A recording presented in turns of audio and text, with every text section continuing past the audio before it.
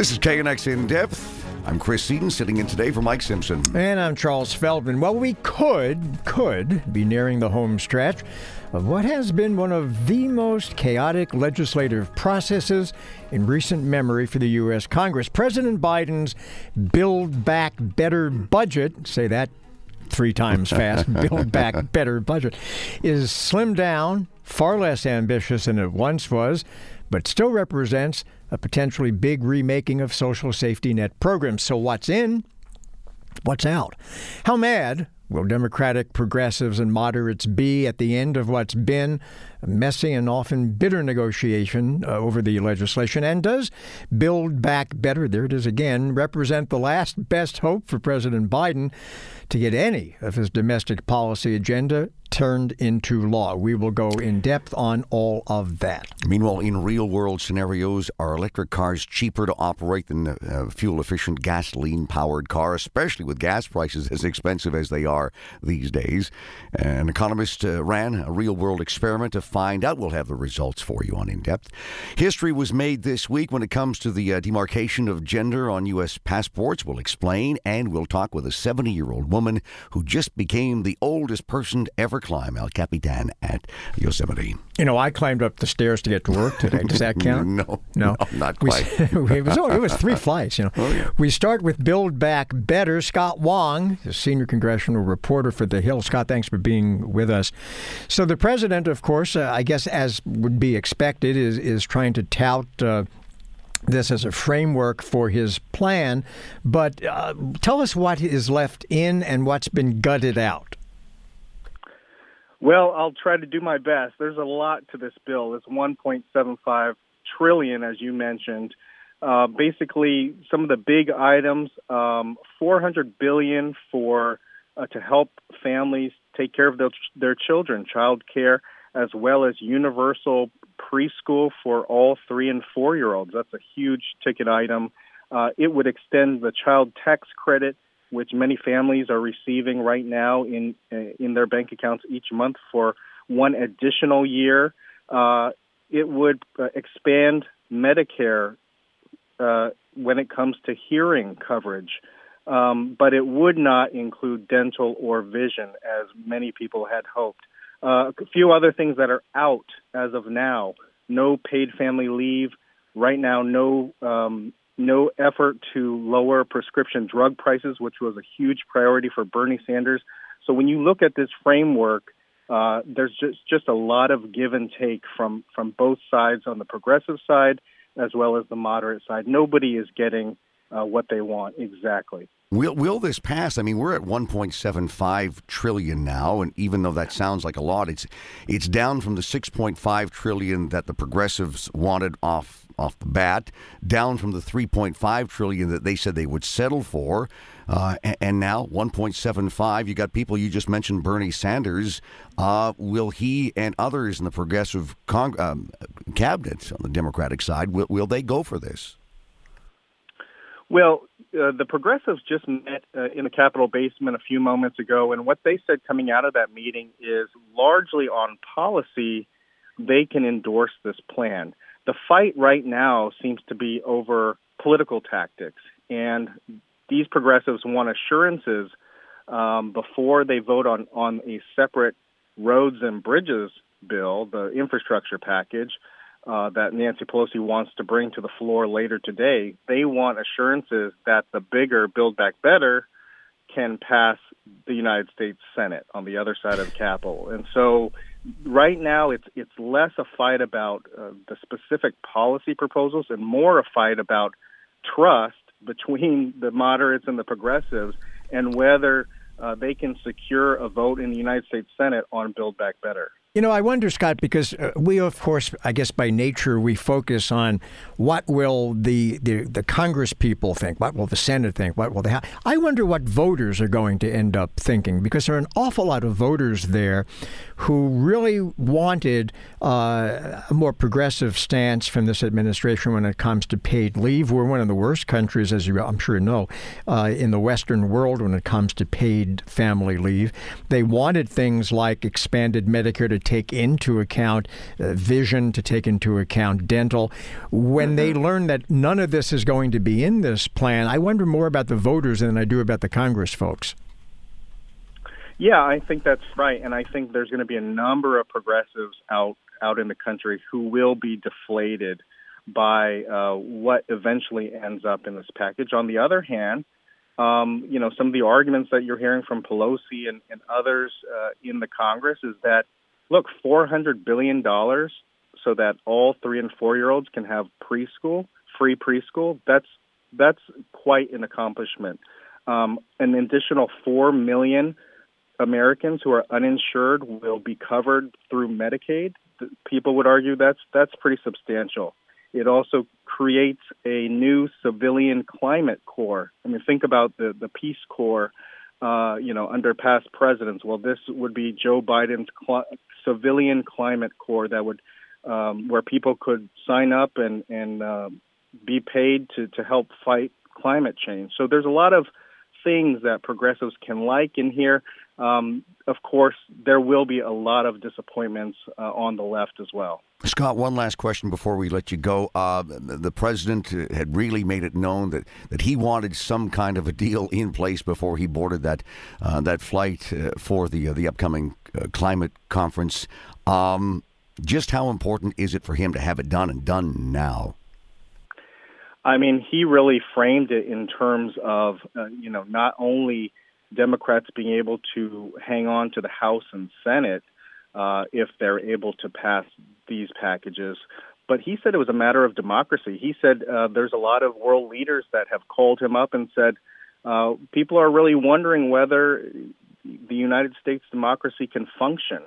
And so he really raised the stakes before he got on that airplane today. He was in the Capitol this morning speaking to Democrats, and he basically begged them. He says, I need you to help me. I need your votes to pass this thing.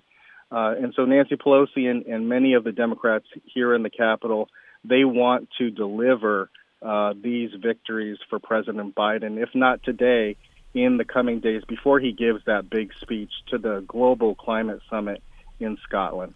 Scott, thank you again. That's Scott Wong, senior congressional reporter for The Hill. Well, when the dust settles, and there's a lot of dust flying around Washington after these negotiations, who's left in, who's left out, who's pleased, and who's really upset?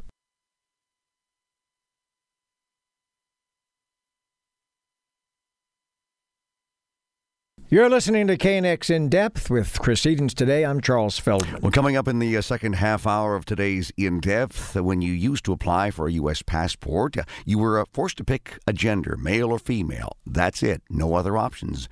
But that has now changed. We'll explain. And before that, more troubling symptoms for people suffering with so-called long COVID or increasingly reporting psychotic episodes after being infected. Right now, though, when all is said and all is done with President Biden's Build Back Better budget, it's likely that just about every faction of the Democratic Party will be pretty irritated with the items that both made it into the final bill and those that were left out. Max Burns is a political columnist for the Daily Beast and NBC News. He's founder of the progressive political consultancy firm Third Degree Strategies. Max, thanks for being with us. Thanks for having me. So, progressives, how angry might they be?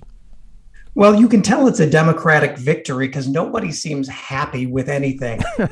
And the error here, I think, for Joe Biden was putting forward such an ambitious package that simply did not have the support to pass in anything resembling its initial form.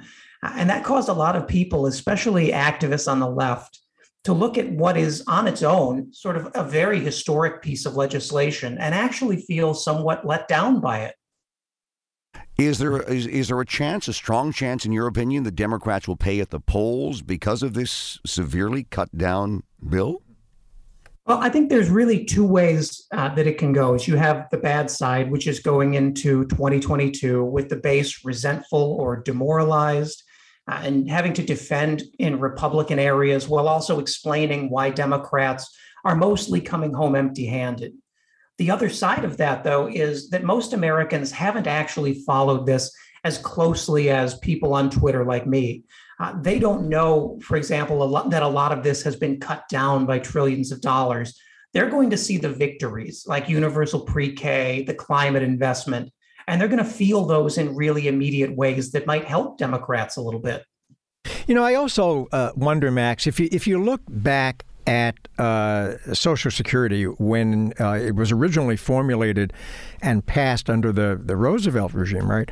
Roosevelt administration, it really was not like Social Security is today. It really evolved over the decades. So is that the argument that Democrats need to make to voters now, that, hey, look, this is sort of the beginning of a process, not the end of the process, and as the, as the years go by, we now have a stronger foundation for a more progressive agenda going forward? Yeah, and I think you see that even now with the Affordable Care Act, which is getting some improvements and some tweaks in Build Back Better as well, that these sort of become part of the American way of political life, and they're reformed and improved. And Democrats honestly need to push a little harder on making Republicans explain their lack of support for a lot of these proposals that have very high approval in Republican areas. How much of a litmus test do you think next week's gubernatorial votes in both Virginia and New Jersey might be when it comes to reaction to this much reduced Build Back Better bill the president is getting? Well, as a former Virginian, I definitely want to perpetuate the idea that Virginia predicts the country. But this is something that I think a lot of, especially donors, are watching very closely. I'm not sure how much actual Democratic voters who are concerned with getting their kid into pre-K are following Terry McAuliffe's adventures. But it's certainly going to set a tone. And I think even if it is close and Terry McAuliffe wins, you'll see some conservative Democrats using that as a reason to be cautious, when really it should be considered a green light. The president made a big deal this morning before he was taking off to the conference overseas that, in effect, his presidency, the Democrats, their credibility really relied on reaching at least a framework for an acceptable deal, this Build Back Better. By the way, maybe the problem Democrats have is alliteration. Maybe they should stop slogans like Build Back Better. Maybe, yeah. Did he achieve that, do you think? I do, and I think he's brought the party together in a way that will actually yield a historic piece of legislation.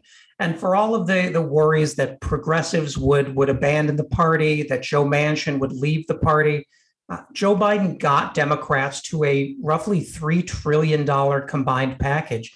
In any other Democratic administration, that would be champagne popping historic moment.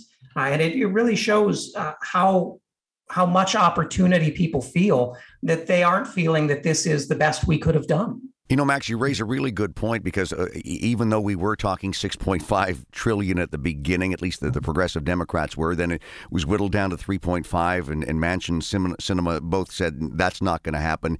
It sounds very whittled down now, but from a perspective standpoint, 1.75 for this, 1.5 for the other one that has bipartisan support. That's an awful lot of spending like we've never seen before. It is, and it's smart spending. Like, for example, with universal pre-K, every dollar that's invested in universal pre-K yields a 13% return on investment to the public. It's one of the single most effective ways to sort of future-proof the economy. The same with the child tax credit. That cut child poverty in half after it was introduced. One of the most effective anti-poverty measures in American history. I would like to see Republicans explaining why they don't support those ideas. All right, Max, thank you for your time today. Again, we've been speaking with Max Burns of the Daily Beast and NBC News, founder of the progressive political consultancy firm Third Degree Strategies. And when we come back, we will sort of take all of this in and then ask the question, is this now the defining moment for the Biden administration?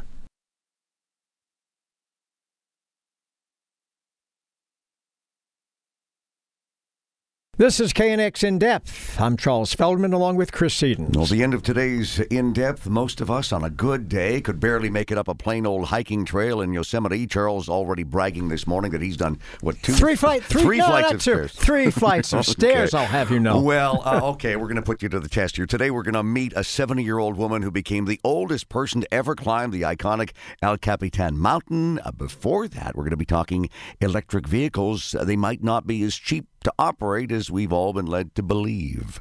But right now, back to the Biden administration, back to the battle of the budget and the Build Back Better. I'm running out of B's here. Build Back Better.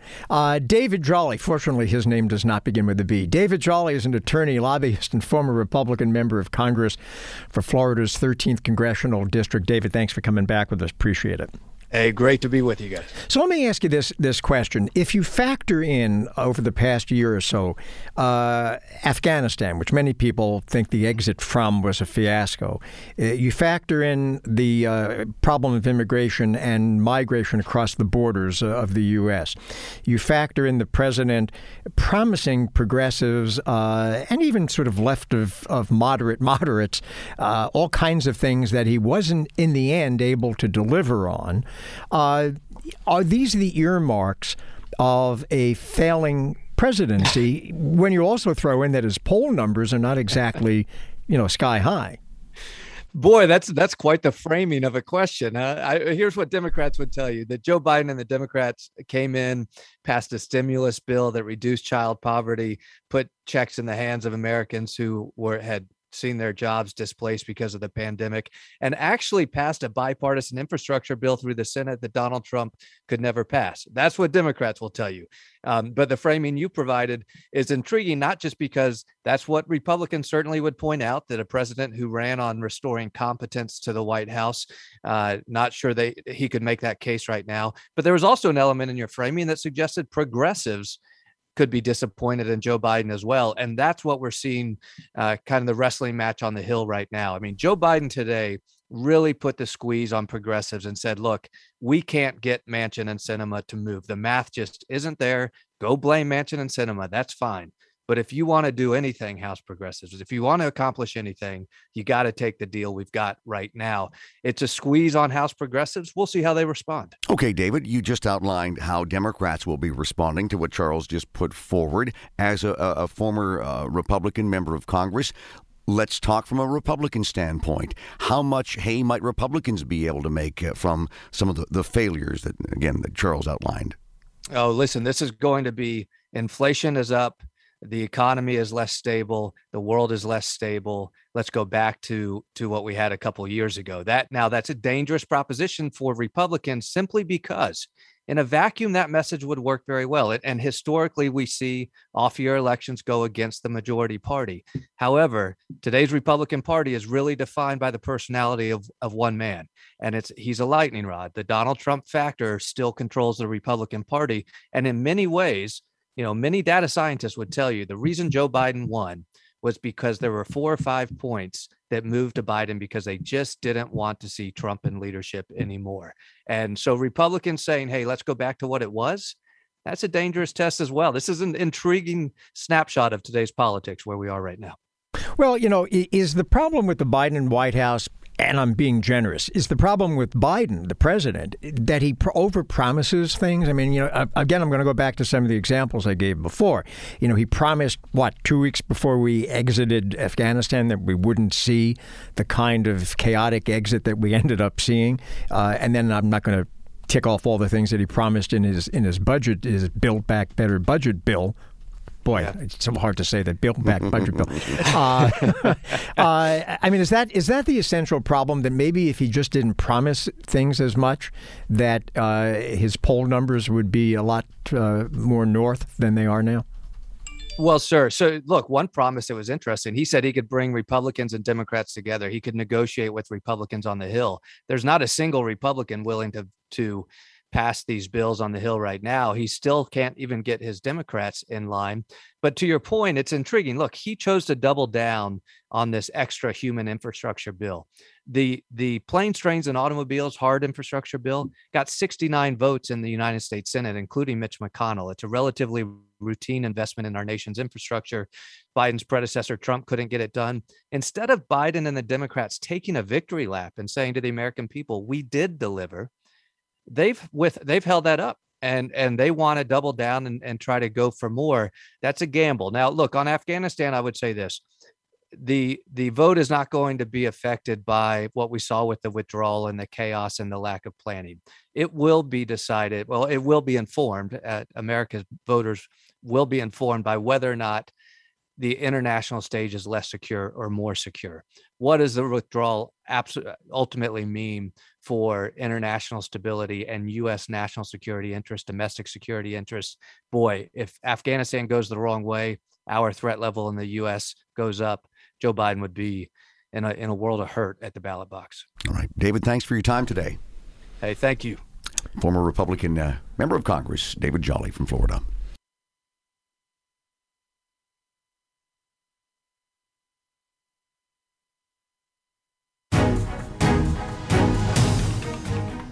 This is KNX In Depth. He's Chris Sedens filling in today for Mike Simpson. I'm Charles Feldman. At nearly 2 years in length now, the COVID-19 pandemic and the problems that have come from it definitely driving many of us crazy, but not just figuratively. Number of long COVID patients are presenting with psychosis, which includes hallucinations. This finding prompting scientists to investigate the virus's long-term effect on our immune systems and on our brains. So joining us now is Dr. Timothy Henrich, Associate Professor at UCSF's Division of Experimental Medicine. His lab is undertaking research of COVID long haulers. Doctor, thanks for being with us. So what is it that we're discovering? What is it that you're discovering about the effects of COVID psychologically? Yeah, well, certainly. Again, thanks for having us on. That what we've been seeing is that there's a significant number of participants or patients that after developing COVID will go on to have long-term symptoms. Now, whether this is fatigue, shortness of breath, cough, or potential neurologic deficits, headache, concentration difficulties, et cetera. But there have been some scattered and increasing reports of psychosis, for example, or psychiatric diagnoses that include hallucinations, delusions, and other psychiatric disorders that may or may not be due to COVID, but certainly our timing is consistent with those that have developed COVID within the past several weeks to several months. Does it matter the severity of the COVID that the person had? I mean, in many cases, asymptomatic people ranging all the way to very severe. Yes, and I think that the associations between COVID and psychiatric diagnoses tend to be more in those with more mild disease.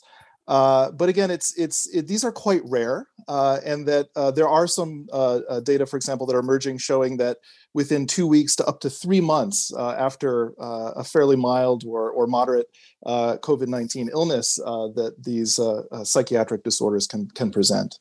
So that raises a question in my mind about young people, children, who tend to not get very serious cases of COVID, not very acute cases. But do we know, have you seen patients who are very young, who have had very little in terms of symptomatic COVID infections, but ended up presenting down the road with these psychological issues? It's an excellent question. I first want to really state that these psychiatric illnesses or diagnoses that come after COVID are actually quite rare. This is not something that we see very common. Mostly what we're seeing are changes in concentration or focus and other neurologic signs, but less so on the psychiatric front. However, they are there.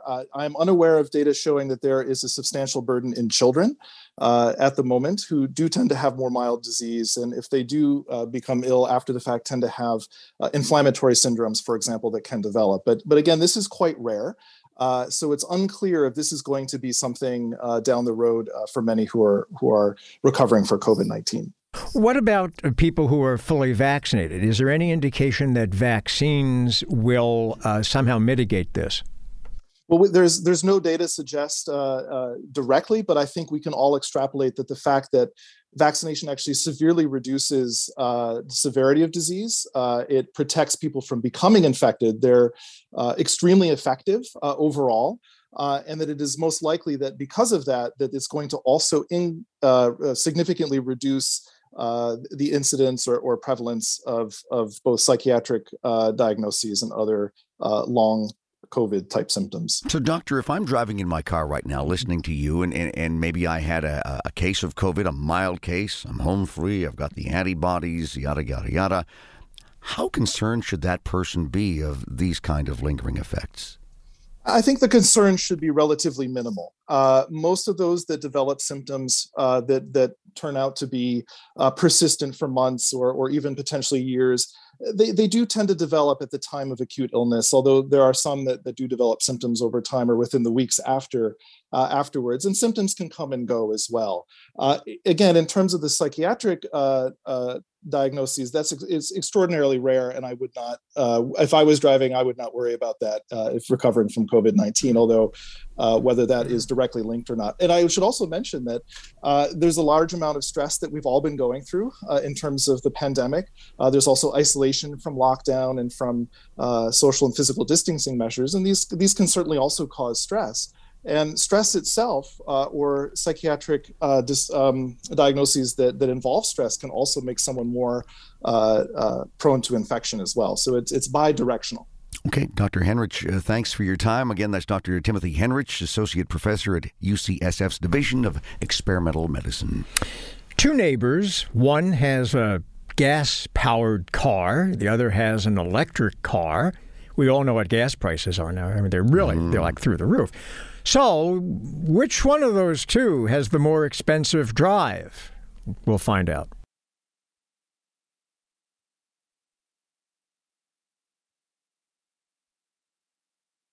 You're listening to KNX In Depth, along with Charles Feldman. I'm Chris Seatons. Sure, the upfront sticker price of most electric cars tend to be more expensive than traditional gasoline-powered ones, but the conventional thinking has been that electric vehicles are cheaper to operate, especially when gas prices at the pump are so high right now. So, that was the assumption for an economist when he set out to run a real-world experiment on the cost of operating an electric car compared to a gas-powered one. And to make it a more fair fight, the comparison was between an electric car and a highly fuel-efficient gas-powered car. Patrick Anderson, principal and CEO of the Anderson Economic Group, he's the man who ran this experiment.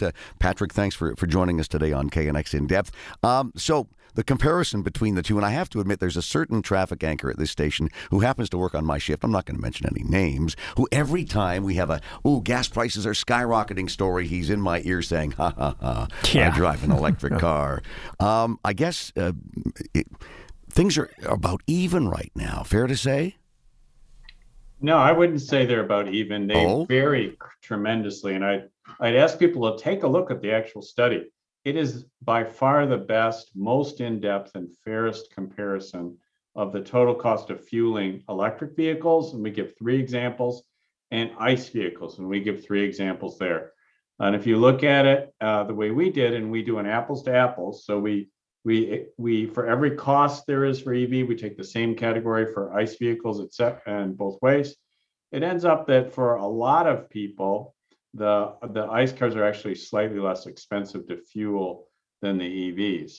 I know that's surprising to many people. It's surprising to me, but when you add up the costs, and our finding number 1 is you have to add in these other costs that people typically ignore with EVs, it turns out that it's often not a big cost saving to drive an EV.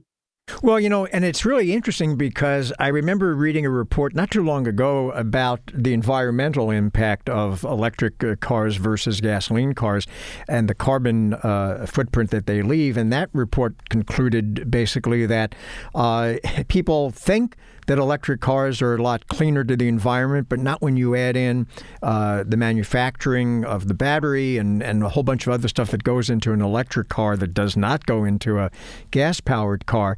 So if you kind of put it all together, they're more expensive to operate, apparently, than a gas car, right? They may not be more environmentally friendly than the gas-powered car, so I guess why drive one? Well, I mean, I drive one. And why do you drive one then? I drive one. Well, I mean, one of the reasons I drive one is because Anderson Economic Group are experts in the auto industry. I see this coming. I actually ordered it in 2018. So I said, I have to have firsthand knowledge of this, the whole customer experience, not just the PR stuff.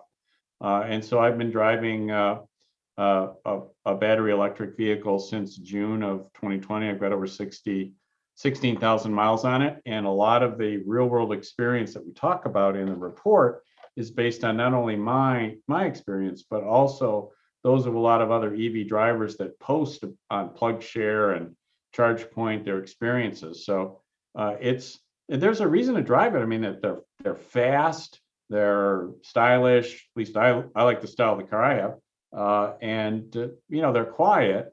There's also drawbacks, and that's the reason why we did this study. Is people should see a true apples to apples comparison. After they see that, some of them are going to say, "Oh yeah, I'm going to buy that EV," and some of them are going to go, "Wait a minute, I don't think it's right for me." Either way is okay with us. We want people to know the truth. Patrick, how surprised were you by the findings of your experiment, or were you surprised? I thought that when I bought the electric car that I had, I thought it would be I'd be able to charge more often at the service that was bundled with the price of the car. And I never thought that was free, by the way. I always knew I was paying for that with the car. It turns out that it is much harder for people in most areas of the United States to get to a commercial charger, particularly a fast DC charger.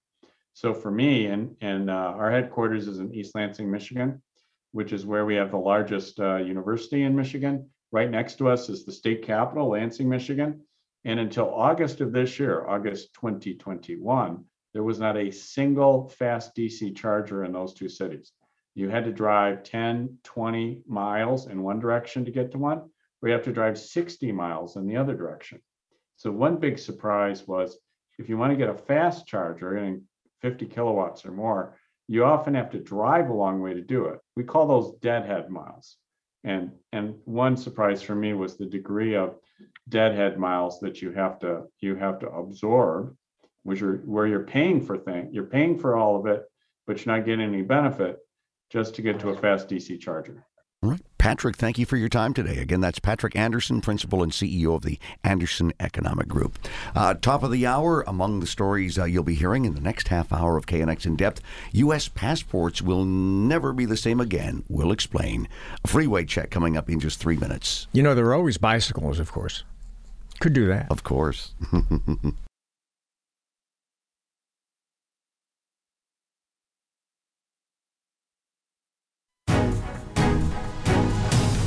This is KNX In Depth, and today for Mike Simpson, I'm Chris Sedens. And for me today is me, Charles Feldman.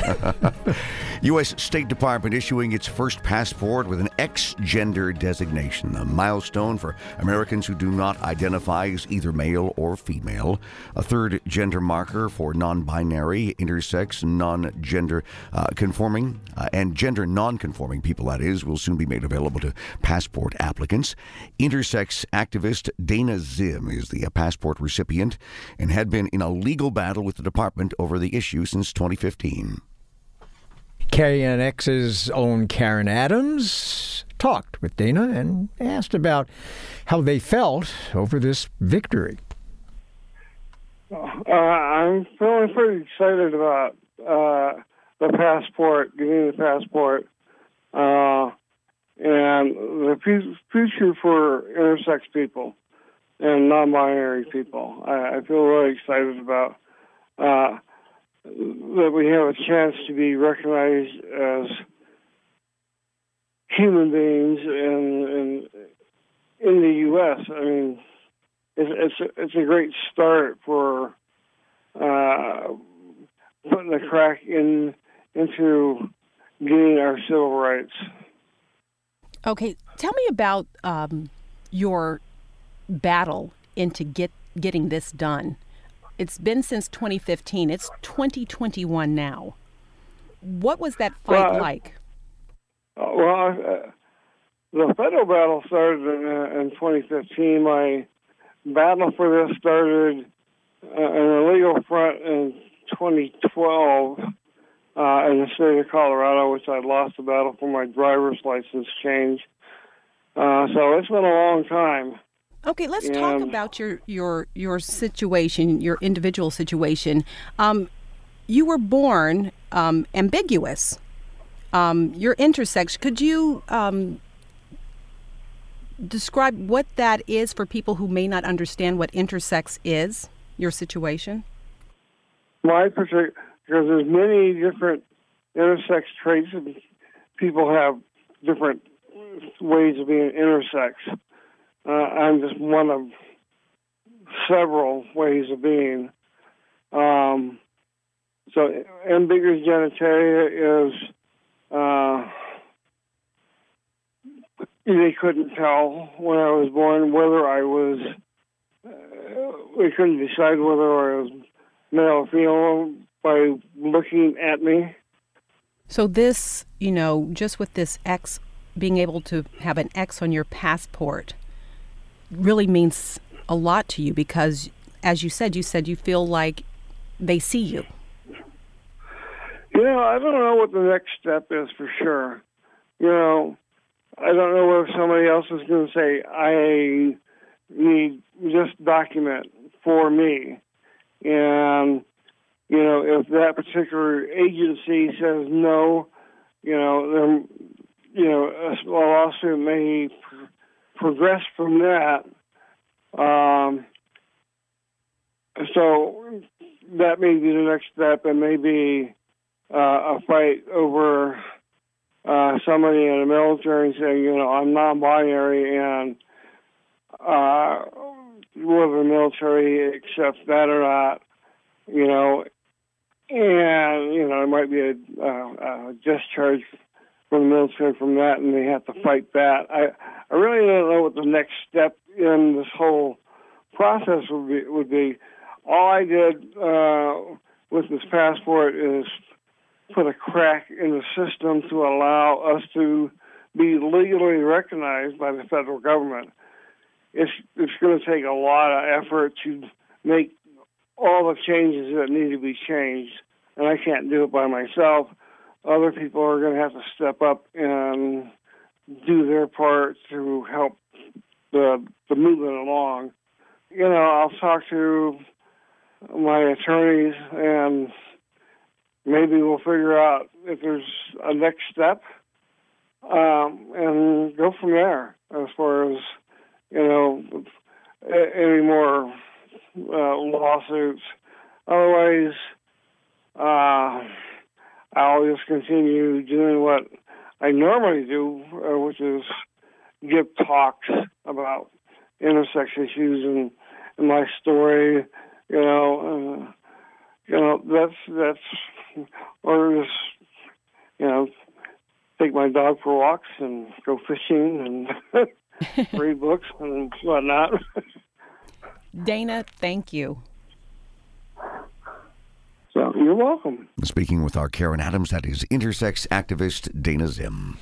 When we come back, we will talk with a 70-year-old woman, and she just made history in Yosemite, and you may be wondering, how did she do that? Stick around, find out.